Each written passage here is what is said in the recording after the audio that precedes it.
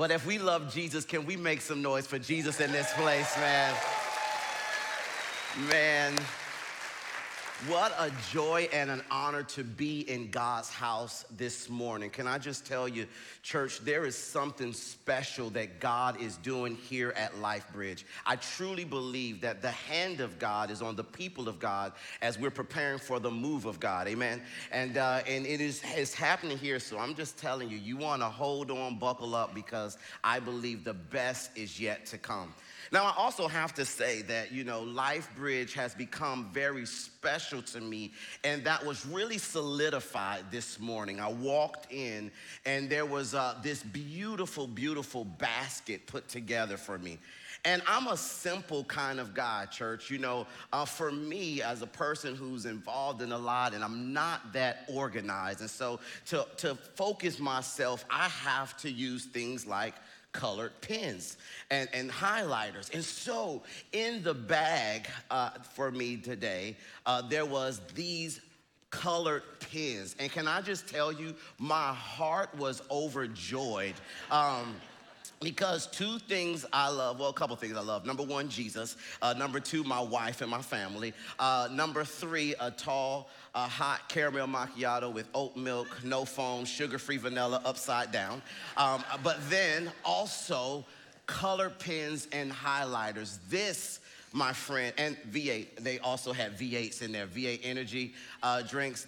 Listen, can I just throw up the hearts right now? I don't know if you're watching online, if you can feel the love too, but yes, I love LifeBridge, all right? And so, man, and I love Pastor Luke and just his heart, and I'm so grateful. And I'm just, I gotta say this, because I do agree with him that you do give honor where honor is due. And unfortunately, it's a great thing that we have in Pastor Luke, but it's a sad thing for the global church. But unfortunately, we live in a world where there are not many guys that live what they preach on the stage in their lives off the stage and outside of the church. And Pastor Luke is one that what he speaks and he preaches, he lives outside of the four walls of this building. So can we just honor the man of God in this place, man? Grateful for you, and I love you. Now, for me, my job this morning is to give you not my opinion, because it doesn't matter, not what's trending, because trends and fads, they're here today and they're gone tomorrow. But this morning, we're going to dive into what I believe is the only thing that is life-giving, transformational, and that will change the trajectory of our lives forever, and that's God's word and God's word alone, amen? And these last few weeks, we have been in this series. Pastor Luke has been teaching us about the importance of how to handle anxieties, how to navigate the minefields of anxiety. And I encourage you, if you've not had an opportunity to hear all of the messages that have been preached the last couple of weeks on anxiety, I would encourage you to go back, because there's so many golden nuggets. There's so many great principles, rules, and tools that Pastor Luke shared that were so important on how to navigate the anxieties that we all feel, the angst and the anxieties, the depression and the insecurities that we're all feeling. Because I don't know about you, but it doesn't matter about how many degrees you got or how many zeros are in your paycheck. We all are flawed individuals, amen, and we all, if we're honest, have moments of weaknesses and anxieties that sometimes it can overtake us in such a way that we begin to get caught in this vacuum of just feeling like, man, I'm overwhelmed. I don't know what to do or how to do it or who to turn to. And the anxiety and the depression, it overtakes us in such a way that we're just feeling lost. And so I'm grateful for the last couple of weeks. And so this morning, I really just kind of want to put it all together with a phrase. If our topic today is just a phrase that simply says this, church: Jesus is enough. That's it. That's the topic. I know it's like, hey, you almost missed a flight from Columbia. Well, actually, my flight did get canceled from Columbia, South Carolina. And it's Delta, by the way. I love Delta. But I know you're thinking, man, you came all the way here just to say that simple phrase, Jesus is enough. And the answer is yes, because I believe that he is. And if you are a note taker, I love taking notes. If you're a note taker, I got 4 points and 2 equations I want to give you. All right, but I'll give you the 2 equations first, and then the 4 points. But the two equations that really I believe helps communicate this phrase, Jesus is enough. The first equation, if you want to take notes and write this down and put it in your Bible or bookmark it or something, is simply this equation. Everything minus Jesus equals nothing. Everything minus Jesus equals nothing, meaning you can have a lot of status and stuff. You can have a lot of education. You can have a lot of financial resources. You can have a lot of things that are temporary on this side of heaven. But if you don't have Jesus in your life, can I tell you, you really have nothing. Because all of these temporary things that you have, that you've gained, they are here today and they're gone tomorrow. But the only thing that will last in our lives, the only thing that will give us a peace that surpasses all understanding, the only thing that is sustainable and transferable and will change the trajectory of our lives forever is Jesus and Jesus alone. So everything minus Jesus equals nothing. Here is the second equation. Nothing plus Jesus equals everything. Nothing plus Jesus equals everything. So if I don't have anything right now, if I feel like I'm a person, you say, Jeff, right now in this moment, I'm broke, busted, and disgusted. But I'm saying, but even with all the things that I don't have, I'm going to hold on to the truth that's found in God's word, and I'm going to connect myself to Jesus. Then I know is at this moment that I have everything. And when we understand this truth, that nothing plus Jesus equals everything, then it helps us navigate those moments where we have angst and anxieties and there's ambiguity and uncertainty in our lives. And so I want to take a look today, church, at a very familiar passage of scripture. There's a story that's in John chapter 11. There's a story where Jesus really helps remind a family that's actually close to him of one, his deity, two, of the fact that he is enough, and three, he takes them on a journey not just to prove that to this family, but also to prove to others around that are watching. And it's a story of a man named Lazarus and his sister Mary and Martha. And so let's take a look at 6 little verses here. We're going to start off with 6 verses in chapter 11 of the book of John. John chapter 11, verse 1 through 6, the Bible says this. Now a man named Lazarus was sick. He was from Bethany, the village of Mary and her sister Martha. This Mary whose brother now lay sick, was the same one who had poured perfume on the Lord and wiped his feet with her hair. So the sisters, they sent word to Jesus, Lord, the one you love is sick. When he, meaning Jesus, had heard this, Jesus said, this sickness will not end in death. No, it is for God's glory, so that God's Son may be glorified through it. Now Jesus, he loved Martha and her sister and Lazarus. So when he heard that Lazarus was sick, he stayed where he was for 2 more days. Now, interestingly enough, as we know, just a little Bible study here, obviously just simple Bible study, the book of John is the 4th book and the final book of the 4 Gospels. Matthew, Mark, Luke, and John, they're the Gospels. And so John is at the end here. And the book of John, what I love about the book of John is it really provides a lot of treasures within there and golden nuggets. And there's a lot of stories and teaching on Jesus that you won't find in any of the other Gospels. There are a lot of stories in the Gospels that kind of repeat themselves. So you'll see one in Luke, and then you'll see that same or similar story in Mark, but you don't really see it in John, because John is just a very unique book. It's also, in my humble opinion, and many scholars will agree, that John is probably the simplest book of the gospel out of all the gospels, but it's also the most profound book. It is a book that really helps us have get some tools and nuggets on what it means to be an evangelist, right? And also what it means to understand the essence of who Jesus is. Now, Jesus, he proclaims this truth about himself in John 11 and 25. If you continue on reading in John 11, 25, he just says, hey, I am the resurrection and the life. He says in John 8 and 12, he says, hey, I am the light of the world.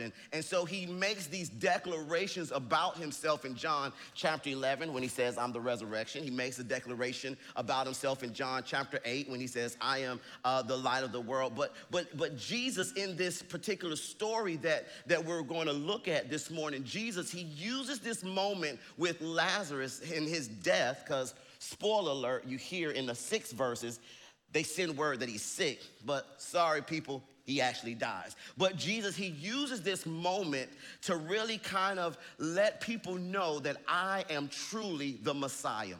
Because what has been happening up until this point, as we read through the Gospels, what's been happening is people, they not really feeling Jesus. Like there's a lot of people who are rejecting Jesus because Jesus, he's making this claim that he is truly the Son of God. And many of the people during this time, they viewed Jesus as just a simple rabbi. And they thought that he was a rabbi who was really kind of feeling himself. They thought that he was a rabbi who was saying some things that were kind of blasphemous. And so Jesus, he uses this moment like other stories that you'll read in the gospel, but he uses this moment to let people know, the naysayers, the gossipers, and those who are not sure that he's truly the Messiah. He uses this moment to share with everybody that I am truly the resurrection and the life.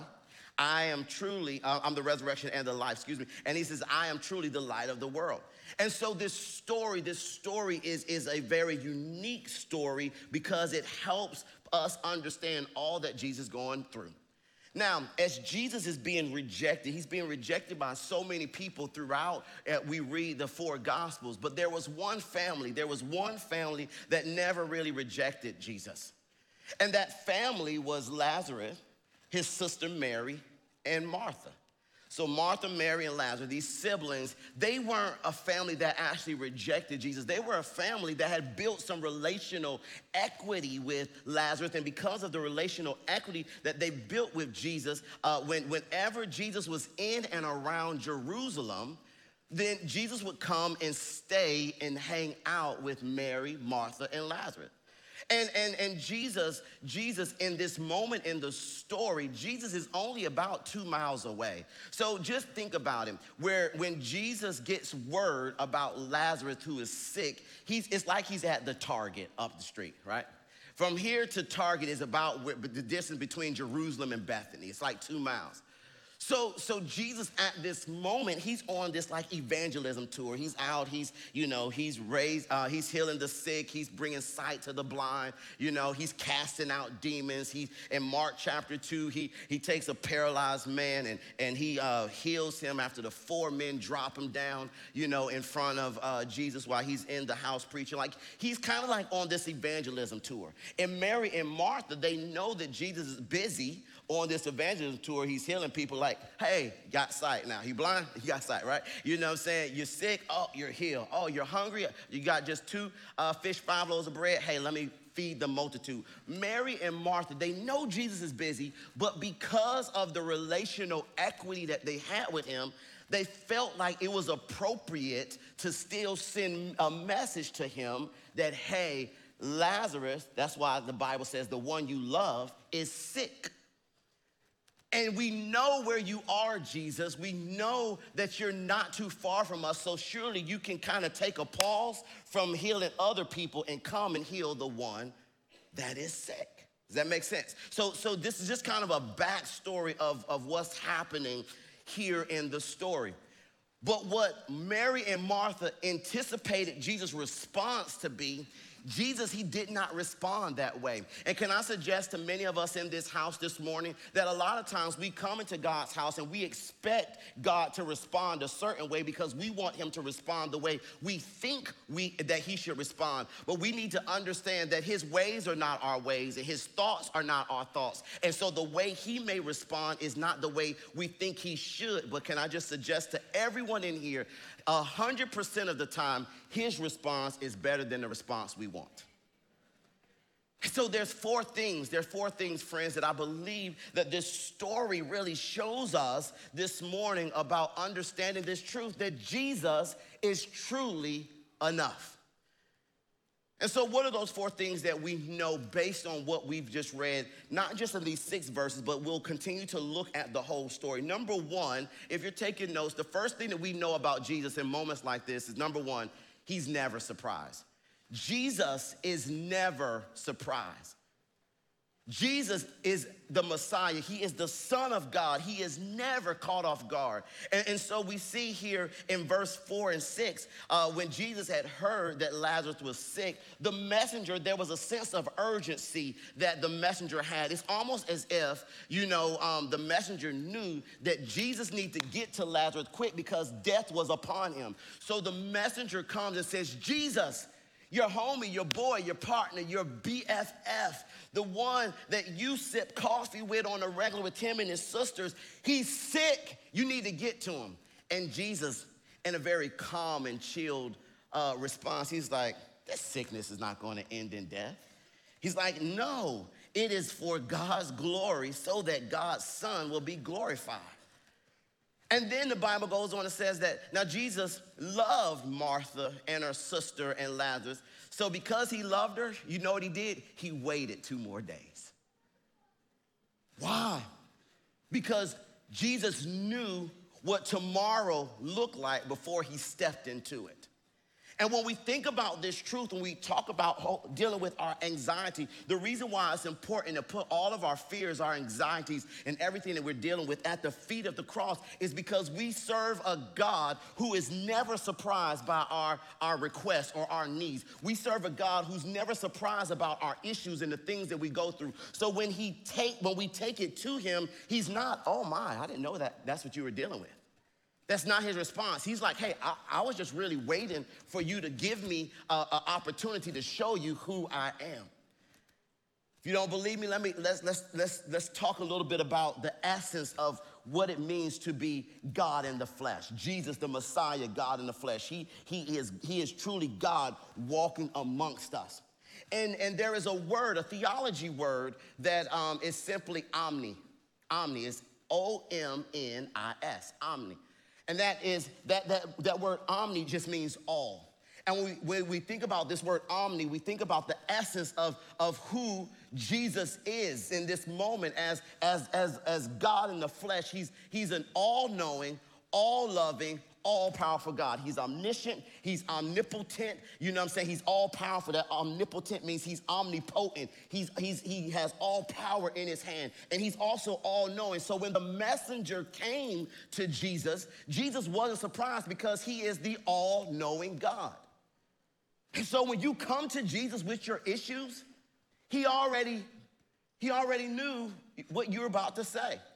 It's like me. I love as a parent of 4, and this is just it's a good thing for children to understand this about most parents. A lot of times we already know what you're about to ask before you ask it.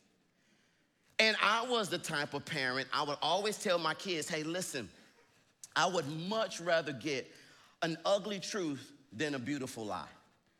And so, a lot of times, especially my middle son, CJ, he was the one that would stretch my faith the most, right? He was the one, for real, he would always just kind of go to the edge of the cliff and just dip his toe, in the pool of sin, and danger. And so a lot of times, for me, I would always know what's going on. And I even would tip my hand to my children. I was like, hey, I am the all-knowing Father. No, and so, but I would tip my hand. I was like, hey, listen, a lot of times I ask you questions and I already know the answer. I just want to see if you're going to tell me the truth. And so I would tell my kids that, but CJ, for some reason, he just didn't believe me. And so a lot of times I would ask him questions. I was like, hey, CJ, so, especially, he'll never forget this one moment. I had he had an interaction with his German teacher. I'll never forget this. He had AP German, which I told him, hey, that's crazy within itself. Take Spanish. And so, So he has this interaction with his German teacher. His German teacher sends me and my wife an email. It's like, hey, CJ's been a little bit disrespectful, whatever, whatever. I told him that I was going to reach out to you. And he said to me, reach out to them then, right? And so I was like, okay. And I'll never forget this. I was in a staff meeting at my church back home. And where we live, we were on the north side of town. We lived in an area called Johns Creek, and our church was in Decatur. So it would take about 45 minutes to get to the church. To the school, from the church. And so my wife, she couldn't get off. And so she gave me the little word. She said, hey, read this email from, CJ's teacher. Got it. I replied back to her. I said, Miss Edwards, and I said, don't worry about it. I'm on it. And so I asked my pastor, I said, hey, pastor, I need to take my lunch break early. And then I said, and I also need to know if our benevolence committee pays bail money, because I might go to jail. And so, so I get there, and true story, I go and I try to check him out because, I was planning on having a conversation with him by laying holy hands on him. And so I check him out, and I asked a question. He was like, hey, this is what got me, guys. He comes around the corner. He sees me because, they call him out. He comes around the corner. He just bebopping. Now, he should have thought, God, it's kind of odd that my father is here in the middle of the day. I just had an interaction with my German teacher. Why is my dad here? I mean, it doesn't make it. No, not my boy. He comes bebopping around. He's dapping up friends. Hey, what up? Because he's super popular. And like, what up, bro? And then he comes and he sees me. He's like, oh, what up, Pops? And he daps me up. And I was like, wait. So now I'm boiling, right? And so I'm like, hey, what's up, man? I said, so, tell me, anything happened in class today? That's the clue. And he's like, nah, everything's been all good. I'm gonna ask you again, son. Anything happened in class today, Nah, man, let's see. He's like, man, I killed my math test. And I was like, anything else? He said, no, everything's good. He said, why you ask? Man, I'm just going to, at the risk of not being judged in here, I won't say what I said in response. Just say, in that moment, I wasn't Pastor Jeff. I was just Jeff, right? and so we have this interaction. I'm like, dude, you think I would just come casually up here, take time off of work, drive almost an hour to get here just to see how things are going? I told him, I said, I don't love you that much. You know what I'm saying? And so I told him, I said, man, I always ask questions that I have the answer to for the most part. And I said, so if I'm here, you should be thinking, why is my father here, right? And because and then understand, if you tell me, I'm not going to be surprised like, oh my gosh, I can't. Obviously, I knew before I asked while I was here, when I came here, I knew I was here. And so we have to understand in the same vein, but even in a greater sense, that when we bring a petition to our Savior Jesus, he's never surprised by what's happening because he is the all-knowing, all-powerful, all-loving God. So what are you dealing with? What are you needing right now? See, these sisters, they knew that their first and last response and resort needed to be that they needed to go to Jesus, the one who could heal this moment. And at this moment, Jesus was not caught off guard. He was fully aware of what was going on with Lazarus. But he was there because he was trying to get the greater good, to be reminded, hey, I am truly the Messiah. And he says, this sickness will not end in death. And here's the thing, friends. When Jesus tells us something, when we hear a word from God, we need to trust it. We trust news media, Twitter, Instagram, and blogs more than we trust the gospel. Here, the answer that we need for everything is found in the good news gospel of Jesus Christ. Why are we questioning it? If God said so, you could take it to the bank. If God said you will be healed, you will be whole, you will be delivered, this sickness will not end the way you think it will end. You need to just trust God in the process. Why? Because he's a God who's never caught off guard. He's never surprised. But then number two, we know not just that Jesus is never late, but we also know number two Jesus is never surprised. I just gave you number two. Number two, Jesus is never late. He's never late. He's never late. On his arrival, verse 17, if you continue to read past verse 6, verse 17 to 20 says this. On his arrival, Jesus found that Lazarus had already been in the tomb for 4 days. Now, Bethany was less than 2 miles from Jerusalem, and many Jews had come to Mary and Martha to comfort them in the loss of their brother. When Martha heard that Jesus was coming, she went out to meet him, but Mary stayed home. You know what? When I read this, and please, when I say this, please know this is, don't take it wrong. I thought it was like a black woman, because what Mary says, she says, Lord, had you been here, right? Our son I thought about my wife, right? And because Lazarus is dead, he's dead, and it was so crazy that Mary, the one sister, she heard that Jesus was there, and she was like, I don't even want to see you, Jesus. You know what I'm saying? And then Martha was like, oh, I want to see Jesus, right? And so she was like, because I got something to say to you, Jesus. You know, and I could just picture, just from where I come from, I could just picture, you know, because my wife has done this to me, Jeffrey, you know, and so I could just picture Martha. She is angry and frustrated because she believes that Jesus is late. In this moment, what's happened? The Lazarus has been in a tomb for 4 days. And now they're mourning, Mary and Martha, they're mourning the death of Lazarus. People are bringing the casseroles and the sweet potato pie and the sweet tea.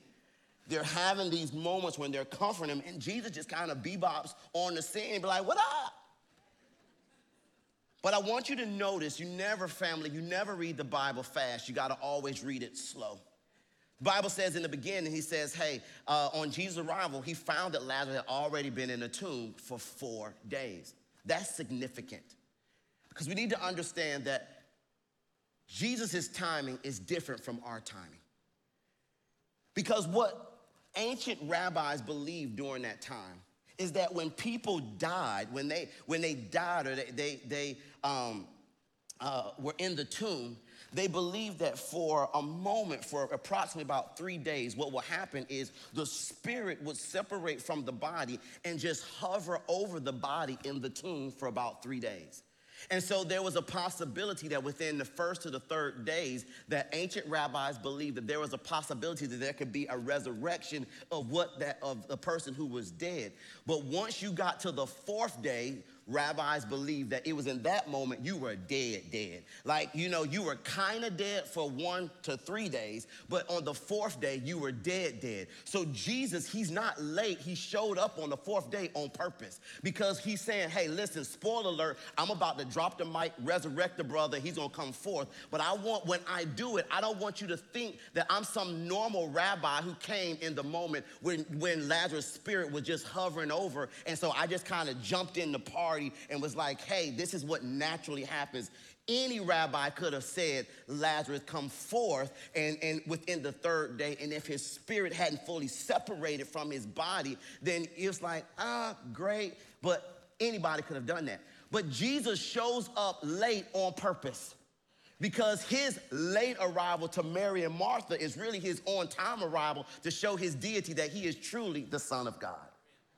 Sometimes Jesus steps into our situation, not when we want him to, but when he needs to.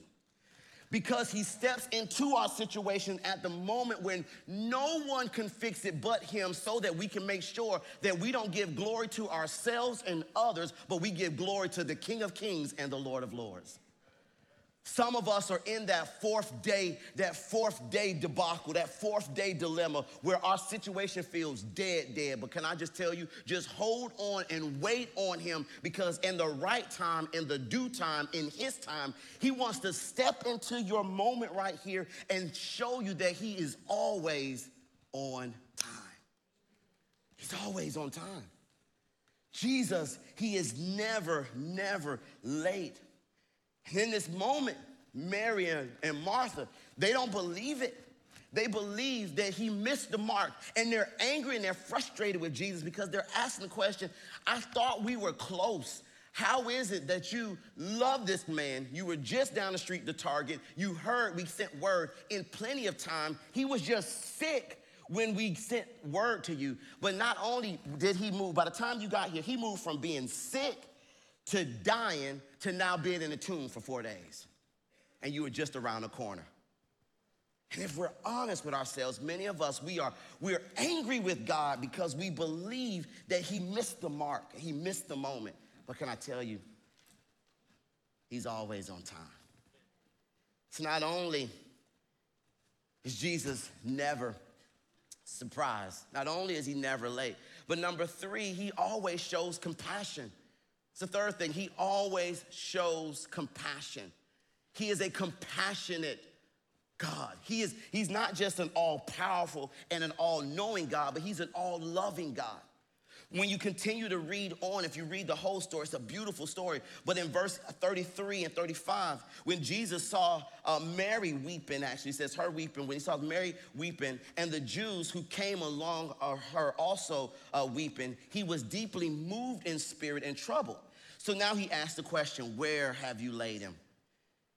And he says, come and see. They replied to Jesus. And what did Jesus do? He wept. He wept. Why would Jesus weep when he knows he's about to resurrect? It's because Jesus is always trying to prove a point and teach us moments. See, in Psalms 34 and 18, the Bible says that the Lord is close to the brokenhearted and he saved those who are crushed in spirit. In Romans 12 and 15, the Bible says our God he not only knows our pain, but he also feels our pain. He rejoices when we rejoice, and he leads with those who weep. He weeps with those who weep. We serve a God who is not this narcissistic God who kind of is the puppet master, who kind of plays around with our emotions. No, he has the ability to resurrect what is dead, but he also has the ability to be right there in the midst of your moment and hold you while you're hurting and you're weeping. We serve a God who is compassionate. And Jesus shows in this moment, before he has this mic drop moment, before he has this da-da moment, he reminds Mary and Martha that, hey, listen, I'm not disconnected. I'm not that disconnected to your issue. And many of us feel that way a lot of times, that we feel that, man, what I'm going through, man, Jesus is not there. He's disconnected. He doesn't hear my cries. He doesn't hear my pain. He doesn't feel my sadness. And can I just tell you, family, that's not true. Whatever you're going through right now, he doesn't just want to heal you through it and walk you through it and deal with you through it, but he also wants to hold you through it. And even when you feel alone, you feel dejected, you feel like everything is coming crashing in on you, man, can I just tell you, we serve a God who is compassionate. He loves you more than you can ever think or imagine. He cares about you. He's right here waiting on you to just, hey, just fall into his arms and let him just be there for you. So Jesus, he shows his humanity in the moment that Mary and Martha, they're grieving the most. But here is where it gets good, guys. Not only do Jesus show in this story that he's never surprised, not only does he remind us that he's never late because he had to wait for Lazarus to be dead before he does what he needs to do. Not only is he a God who shows compassion, but here is my favorite part of it all. He is a God, Jesus, the Son of God, the Messiah. Number 4, he always gets the final word. He always gets the final word. See, in this moment, when we just read the text where he has this very intimate, compassionate moment with Mary. And he just does this moment just to show her, hey, I am, yes, the Son of God. And I'm right here with you. But then let me remind you just of the essence of who I am. So he asked the questions, hey, where'd you lay him? And I don't know what Mary and Martha or the Jews who were around were thinking in this moment. I mean, maybe they just felt like maybe Jesus was feeling guilty that he was late and he wanted to come and pay his respects. I don't know. But they take Jesus to the tomb. And in verse 26 of chapter 11, before Jesus does his thing, he kind of like just sets the stage of helping us understand the essence of the moment holistically. So what I love about what I'm about to read in verse number 26 is Jesus knew what he was going to say in this verse we're about to read, even before the messenger came and brought him the initial word to say that Lazarus was sick. And this is the point that he was trying to prove. He says in verse number 26, he says, the one who believes in me will live, even though they die, and whoever lives by believing in me will never die. Do you believe this? He says that the one who believes in me, listen, before I do what I'm about to do, because it's about to be real dope in this moment. But before I do what I do, I gotta ask a question. Do you truly believe that I'm the Son of God? Because Lazarus is dead. So I'm about to really show you. But he said, hey, listen, the one who believes in me, you don't really die, you live. You really live. Now, we're all going to have that moment when we physically die, yes. But when we are in Christ Jesus, when we've allowed Jesus to be our Savior and our Lord, Jesus said in this moment, you never die. Why? Because after this life, you get to spend eternity in heaven with my Father. And so he's asking, do you believe? Church, that's the question for all of us. Do we truly believe? And while people were contemplating their response, I'm sure people were kind of confused, like, what is Jesus talking about? Here comes the magic moment. So he stands flat-footed at the foot of the tomb. And the Bible says in verse number 43 that Jesus calls out with a loud voice, Lazarus, come out. The reason why this translation used the word loud voice is because it speaks to his authority. That word loud voice is not that he wanted to raise the bass in his voice. He is showing us that he's showing his authority in this moment. I love what Matthew 28